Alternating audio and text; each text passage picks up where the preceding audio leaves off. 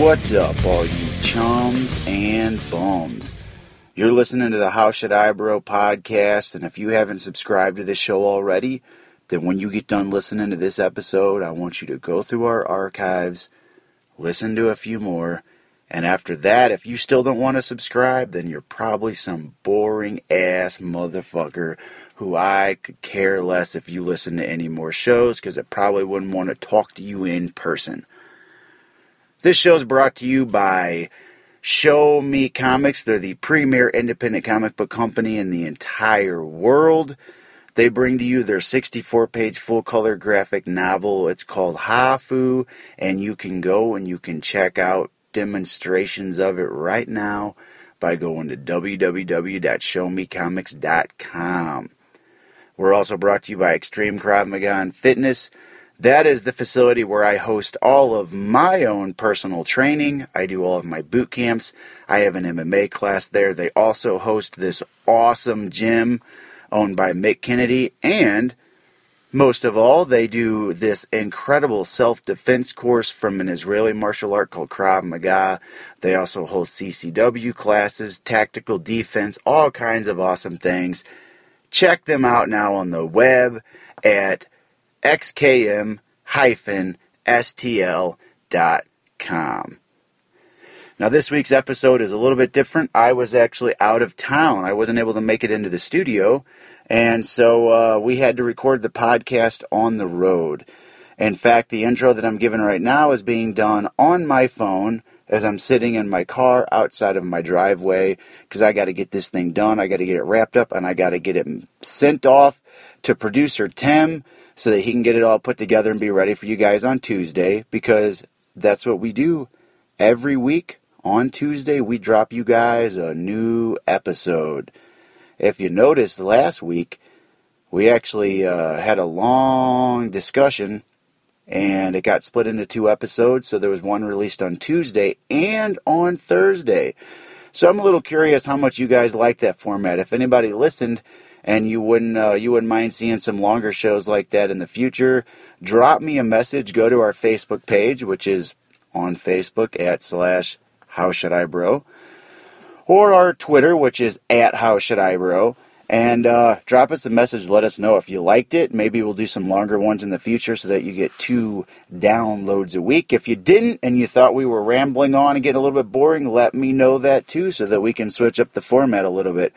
But as I was saying, this week, I was on the road. Took a road trip down to Chicago. And the reason that I was down there was because my all-time favorite band was headlining a little festival called Lollapalooza. Of course, that band was Metallica, and I went down there to see them on Saturday night. And man, it was one hell of an experience. I don't give a fuck if the guys in Metallica are in their 50s. Those dudes can still bring a show. In fact, I've been going to see this band live for probably the last 15 or 20 years. And I would say it was easily, if not the best that I've ever heard them. It's among the top 2 that I've seen. So, despite the fact that James Hetfield is like 51 years old, dude, he fucking brought it. And Lars killed it on the drums. Man, it's some of the best drumming I've heard from Lars ever.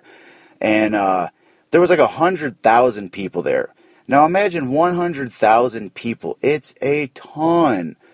Well, somehow we still managed to push our way up to about 20 people behind the front stage. So it was pretty badass, because we were right there underneath all the speakers, immersed in all of that noise, and they sounded fucking great. Now, the other thing was I got to go see Chicago. I haven't been down there for quite some time.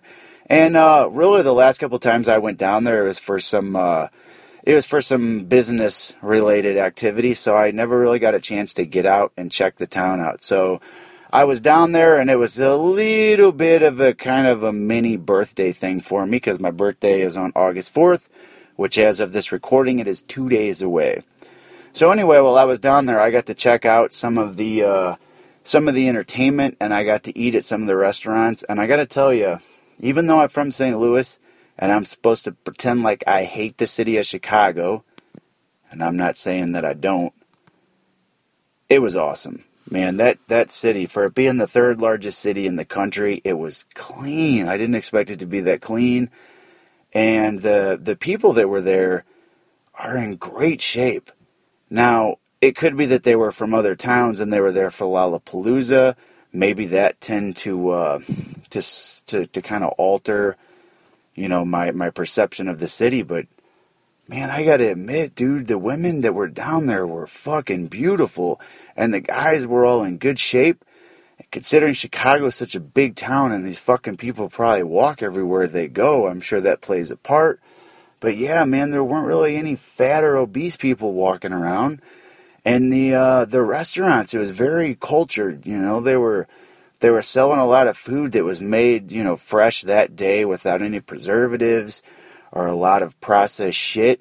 And so yeah, I'll admit I ate a little bad while I was down there, but for the most part, the restaurants that we went to were pretty awesome. They were pretty healthy, and we did so much walking and burned a lot of calories through that. So it was an awesome experience. I will admit that as a Cardinal fan, I had to show my colors. So if you go to my Facebook page or my Instagram, you may have caught a picture of me giving the old one finger salute to a friggin' Chicago Cubs statue. But in all reality, it was actually a really good experience, which is great because next weekend I'm going down there again, but it is for pro wrestling related activities. So this week, because we were on the road, I didn't get to go into the studio. So everything's being recorded on my cell phone. Yes, on the cell phone. So if anything sounds a little weird or off, that is why, especially when I get to the interview part, because we were actually on the road traveling. So some of the background noise and stuff that's on there, I got to apologize for. However, I'm not too worried because I had an awesome guest.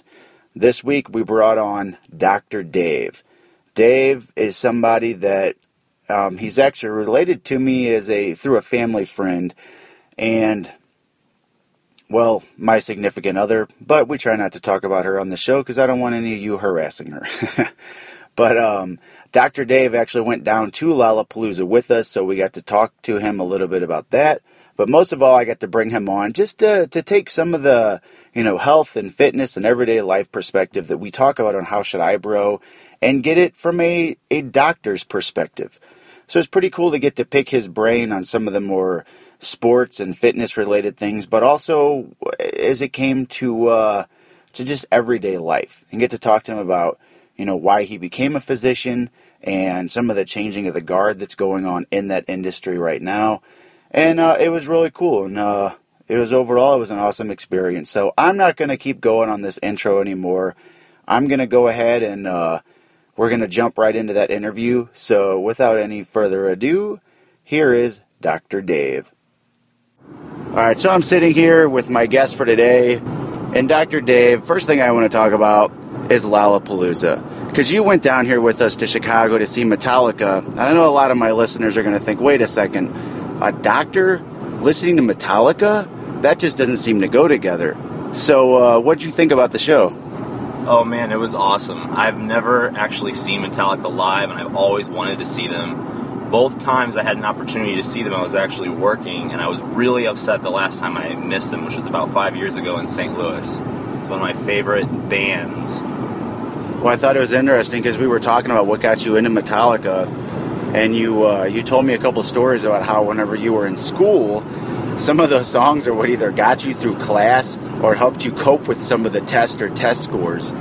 Yeah, I would go in my car and put on Hero of the Day and think I'm going to be this amazing, awesome doctor saving lives. So I would rock out to Hero of the Day. And then if I got a really bad test score, I would play Fade to Black and act like it's the end for me and I'm done. And it wasn't just school, actually. It was also my life, struggling with my relationships at the time and that's kind of how I use music in general today. Music speaks to your soul, and it really helps you get all that emotion out. So Metallica was great because they had slow songs and then heavy metal songs. All right, so what was the song going through your head whenever you finally did ace your test, or when you finally graduated med school? Because there had to be some badass fucking song going through your head at that time. Oh, one of my absolute favorite songs was No Leaf Clover. because he kept singing it, and I played it all the time when going to school. He'd play like, and then it comes to be the soothing light at the end of the tunnel. It's just a freight train coming your way. And that really resonated with me because every little test that you beat, every little exam you take and moving on in life, I mean, it's just the beginning, the tip of the iceberg, and the rest is just going to hit you like a freight train. So I really rocked out to that a lot. I'm like, okay, let's go to the next train station. So that's awesome, because I'm sure we've got some listeners that were at Lollapalooza that were checking out Metallica, but for those of you that couldn't, it was like the 5th or 6th show that I've been to see these guys, and like the band is all in their 50s now, and that's a thing out there for people that aren't really into that music. They think that Metallica is a bunch of fucking old guys. They've been around for 34 years, and I've seen them live, like I said, 5 or 6 times for the last 20 years or so. And I swear that was the best that I've ever heard that band. Like, Lars's fucking drumming was insane. It was loud as hell. And the cool part was, like, we got to this place. It was in, what was it, Grant Park? Yeah, Grant Park. It was in Grant Park in Chicago. There was like 100,000 fucking people there. And we got there about an hour and a half early just to get as close to the stage as we could. So by the time the show actually started, we were about 20 rows of people back. It was hot as fuck because we were in front of the stage, and then you've got 100,000 bodies shoved into this place, and it was probably like 100 million degrees scorching outside, so it was hot as shit. But I just thought that added to the atmosphere, especially when they came out and all the lights hit on and they're hitting this hot fucking music. Like, it was just awesome. Yeah, it really was. They sounded amazing live. Like, I really was just so excited. Like, I really tell myself, okay, I'm only going to tape 1 minute of one song, and every, 5 minutes I pull out my phone and tape for 10 minutes because they were just on key every time. All right, now I looked over, and quite a few times I saw that you were headbanging. Oh. Is that the first time you've ever been in a large gathering of people that were all friggin' rocking out and headbanging at the same time? No, I would say, so, right in front of us there was a mosh pit. I would say that's the most violent mosh pit I've ever seen, but I've been to a lot of concerts where, mosh pits start and everybody's rocking out, but not to something like heavy metal. Like, I think I went to 311 a lot, and believe it or not, there was a mosh pit in there that people were getting crazy to 311 songs. I don't know why, but I haven't been to, Breaking Benjamin, which I've always wanted to see, or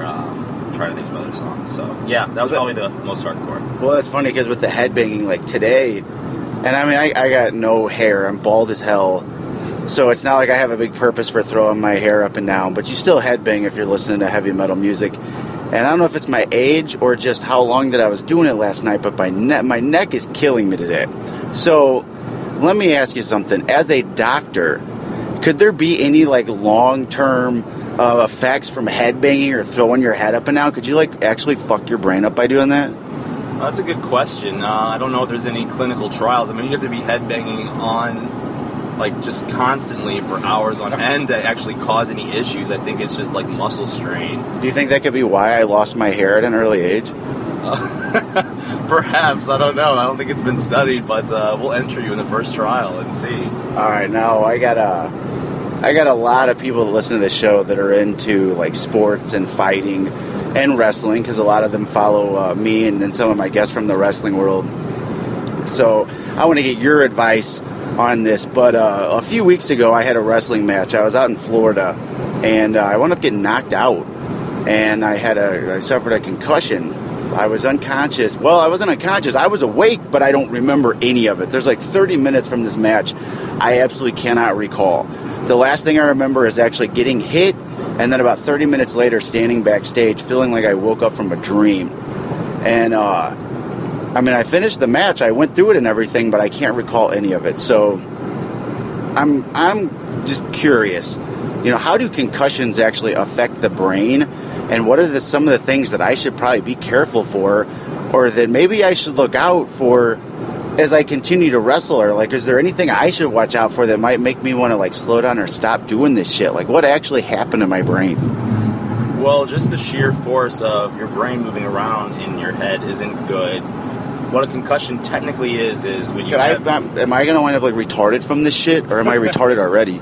Well, I think you've maybe hit your head a lot, and we're not going to go into that right now. It's very possible that you might have hit your head a little too much, but Yeah, I mean, concussions themselves, all that means is you have all these symptoms of problems with memory, hearing, headaches, and all of that, but there's no physical evidence of it on like a CAT scan. So that's why we call it a concussion. Long-term effects, I mean, you've heard of traumatic brain injuries, TBIs. People can get TBIs if they have multiple concussions. Oh, yeah. Look at boxers. There's a thing called contracoup where when you get punched or something in the head, your brain literally bounces back into your skull, and then it can actually contracoup and bounce forward, and you could truly do a lot of damage. You could bruise your brain and terrible areas. Crazy, because that's what I'm purposely trying to do to my opponent. I'm trying to make that happen to them because I want to win the match, and that's what you do as fighters, is you try to cause that pain and that bleeding to their brain. So that's a warning to all you out there that might face me in the future. And then you can have him come see me. Yeah, exactly. Or maybe Dave will get into wrestling. You know, he was actually talking in the car on the way down here about how he had this wrestling persona that he wanted to create called Dr. Dave. And he'd come out to the ring in like a fucking white doctor's coat and a stethoscope. And that would be like his whole finishing hold was like a choke where he cut off the blood to their... He's looking at me like, you're full of shit. He didn't say any of this stuff. I was thinking, actually, I'd probably use like a blood pressure cuff and like put it around your neck and then just squeeze until it goes. I bet you could do like a great promo, you know, where you yell into the microphone at the person, only you get to like actually, I don't know, tell them that you're going to cause some crazy medical condition with them and that's why they shouldn't fuck with you. Right, I'll make up some bullshit medical thing. Yeah.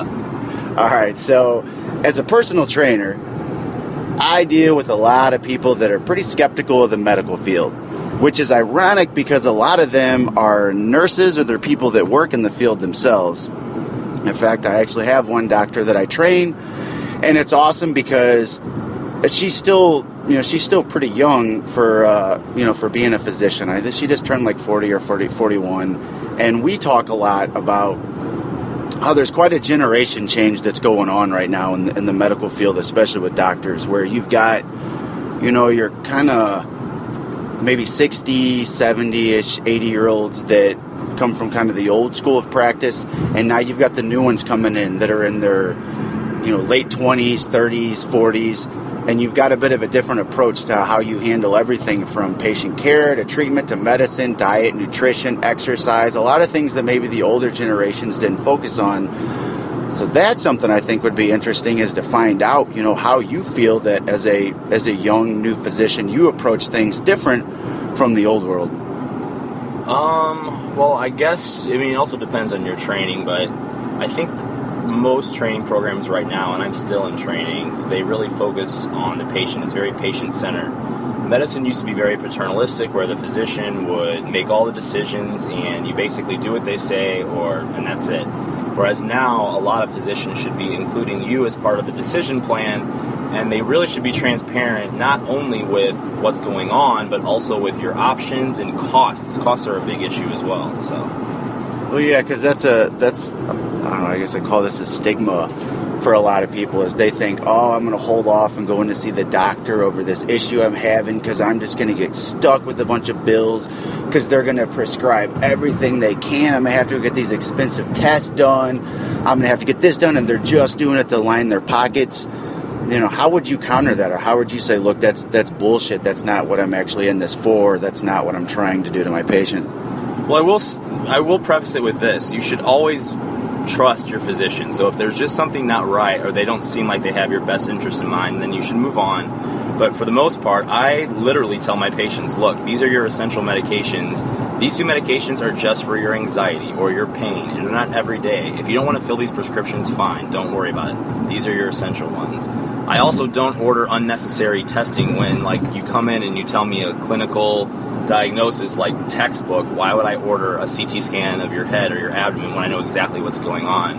I had this patient that came in with acid reflux. It was obvious what was going on. She had no idea what was happening. I told her to take her, omeprazole every morning. I saw her in 2 weeks and everything was fine. And I had another friend who ordered a tremendous amount of testing for something that you can literally just treat with the medication first. That's very low risk and avoid all the unnecessary costs. All right, here's another one, because I don't want to sound like I'm throwing out accusations about anybody else or trying to throw your fellow doctors under the bus.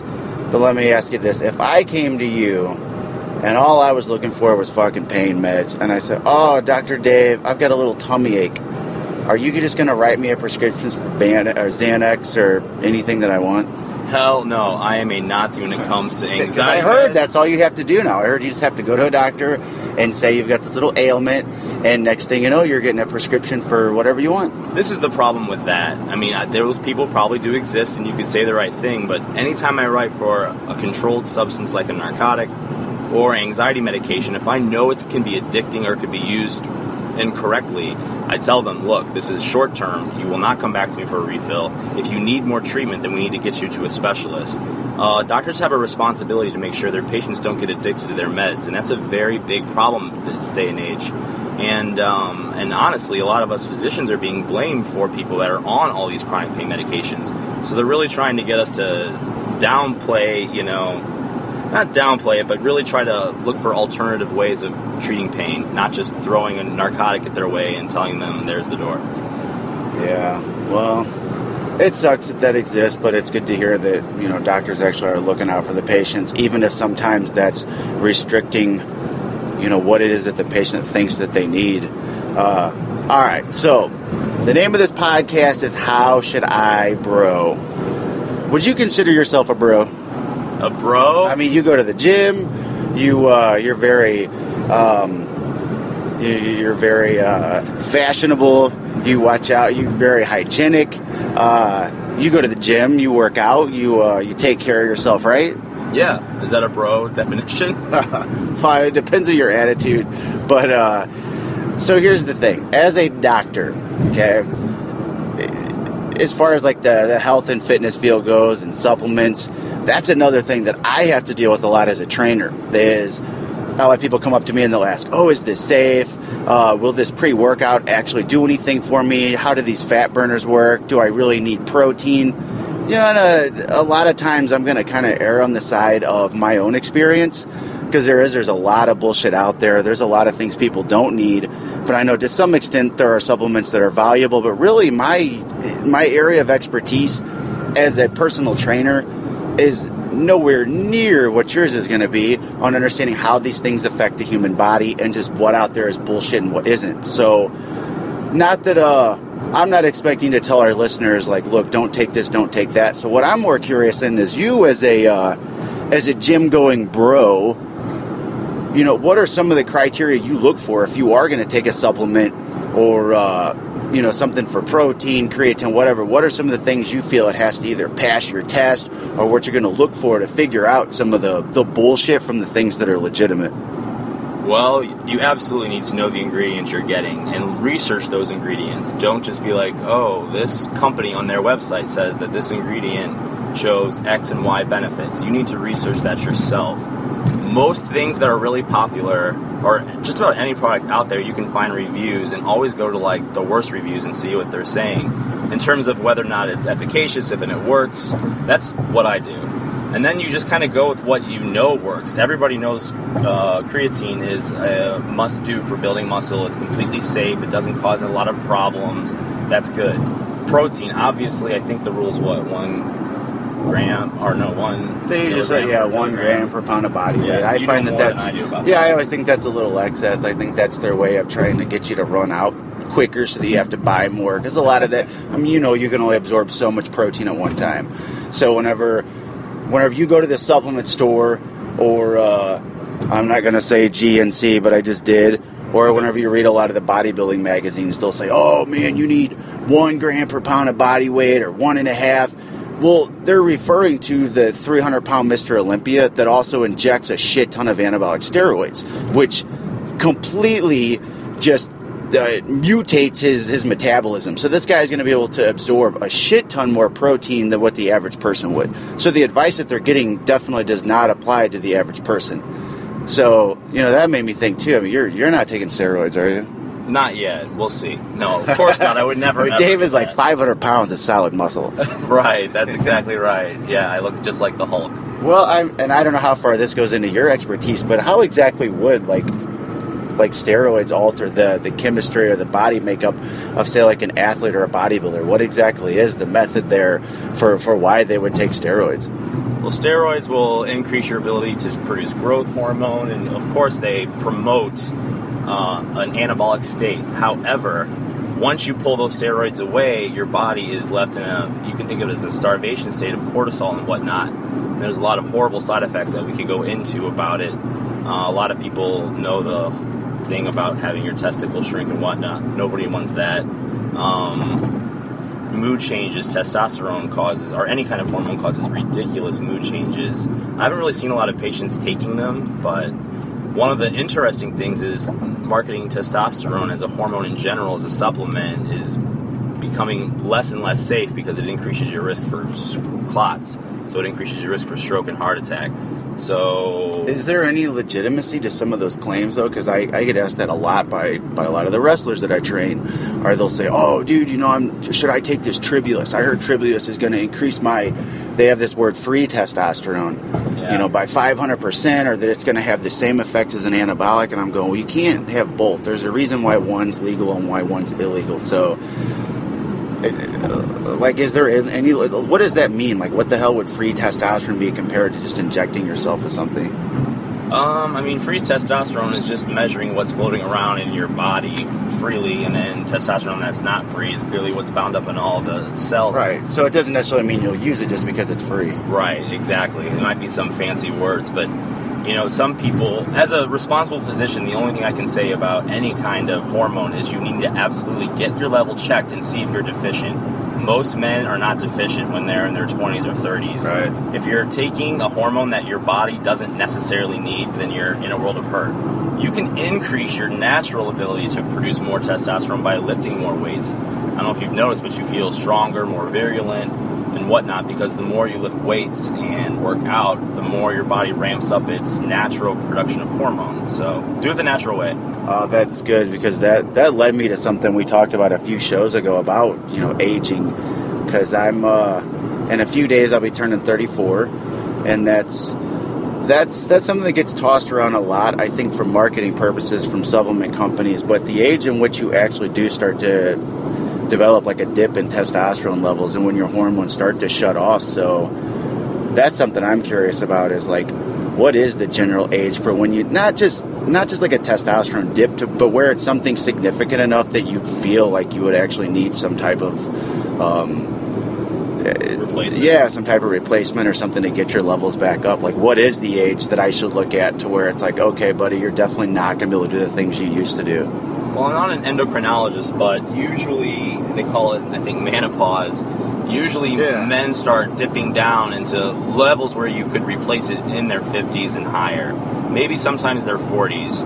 But if your listeners, I'm sure, all go to the gym and work out regularly, that in of itself is going to sustain your testosterone naturally, so you shouldn't need to take any extra supplements. Oh, good. That's encouraging, because I like to think that I've been old for like the last 10 years, but now I don't feel so bad. Because that shit, I get paranoid about that. I'm like, am I there? Like, if I feel tired for too many days in a row, I start going, oh, fuck, is it because I hit that wall? Is it because my testosterone and everything is plummeting because I'm old now? So that's actually good to hear.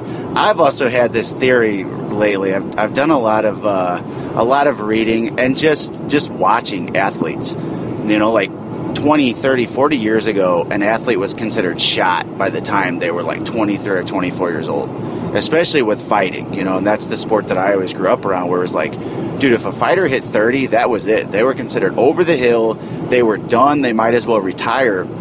And these days you have boxers that are like in their 50s. Like, Evander Holyfield is still fighting. The dude's like 54 years old. Bernard Hopkins was 55 and just fought for a world title. In MMA, you've got Randy Couture, who's like 48, 49, and still beating guys that are half his age.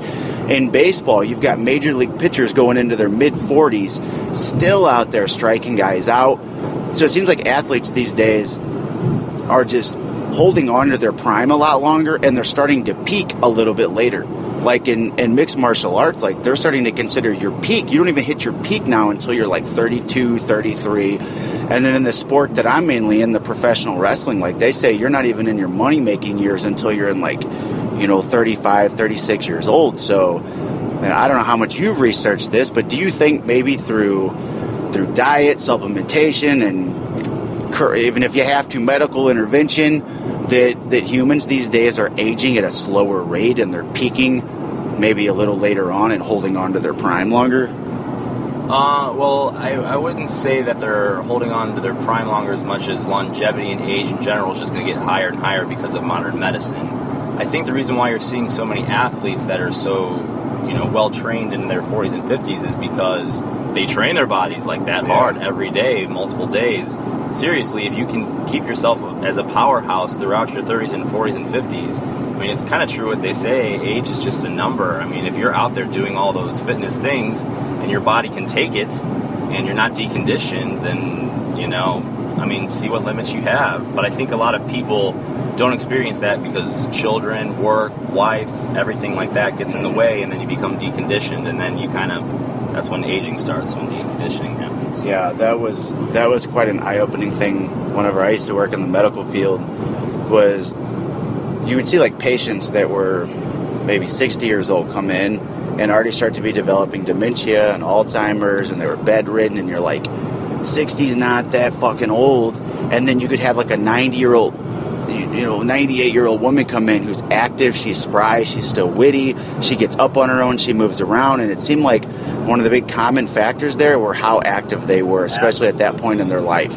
You would have the 60-year-olds that had just retired, they just laid around the house, they didn't do much, maybe they worked a desk job when they were still working, and then you'd have the 98-year-old that worked a very hard, job in labor, or maybe they did something in construction or whatever, and then even once they retired, they still went out and they gardened and they walked and they did things to keep their mind active. So it seemed like that was one of the common denominators between the two, were how active were you? How much did you challenge yourself mentally?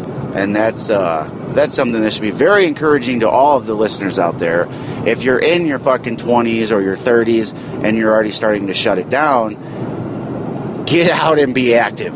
Go to the fucking gym, do something, don't be a lazy-ass couch potato, and eat pizza and get to be 500 pounds, because if you do, then by the time you're 60, there's a good chance you're going to be drooling all over your fucking self, shitting your pants, and somebody else is going to have to clean it up. All right, Dr. Dave, back to the wrestling thing.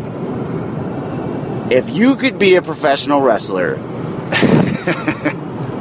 I'm curious, what would your outfit look like, and what would be your finishing move? What would you use on somebody to really put them out? You didn't give very much time to prepare for that one. Let's see. Like, do I have to take the persona of a doctor, or could it be anything? It don't matter, whatever. Oh. First off, what would your entrance music be? Because I'm a lifelong Metallica fan too. I have been a professional wrestler now professionally for 15 years, and for almost the entire time I have used Master of Puppets by Metallica because it's my favorite band, and it's at this point I couldn't imagine ever walking out to a different song, but it's just, as soon as I hear that first chord hit, like, that's it, man. The brain switches and I turn into that Adam Raw character. So, if you're getting ready to come out to a match and you need something to fire you up, what's that entrance music going to be? Oh, I already said it. It's No Leaf Clover. I would have it right when it says, then it comes to be the soothing light at the end of your tunnel. You think you might be winning the match, but then a freight train comes your way, and bam, I come back in. So that'd be my entrance if it was a Metallica song, for sure. All right, now you're a pretty stylish guy. When it comes to the outfit, here's the thing. In wrestling, we don't have many boundaries. It's not like fighting and shit where you're told, okay, all you can wear is shorts and that's it. Like in wrestling, we got everything from little tiny biker shorts to guys that wear full-on masks, the whole thing. So I'm curious, like, would you wear a mask? Would you have on like a full leotard? Or would you just go with the least amount as possible? Well, I would like to think that my body would look good enough that I would go with the least amount as possible, and I'll just slather Terbinafine all over my body to prevent all the ringworm. So I just have to keep working out every single day, naturally, of course. All right, and then move-wise, you got to have some type of finishing move if you're going to be a wrestler. You got to have that thing that when you hit that move, or you put them in that submission hold, or you slam them with it, it puts them out. There's no coming back through it. Like some wrestlers use like a pile driver where they pick the guy upside down and drop him on their neck, and then that's it. They're paralyzed for a few minutes, and so they can't kick out of the 3 count. Some guys use submission holds where they cut off the blood and the oxygen to the brain, and so they pass out, and that's it. They win the match. So what do you think you would specialize in? Would you be more of a submission guy, or would you be like the powerhouse that comes in and has to slam the guy around and tie him into pretzels? I would definitely have to finish him off completely. I don't know exactly what it would be, but it would have to be some kind of aerial move. I have to attack from above and just come down like a hawk.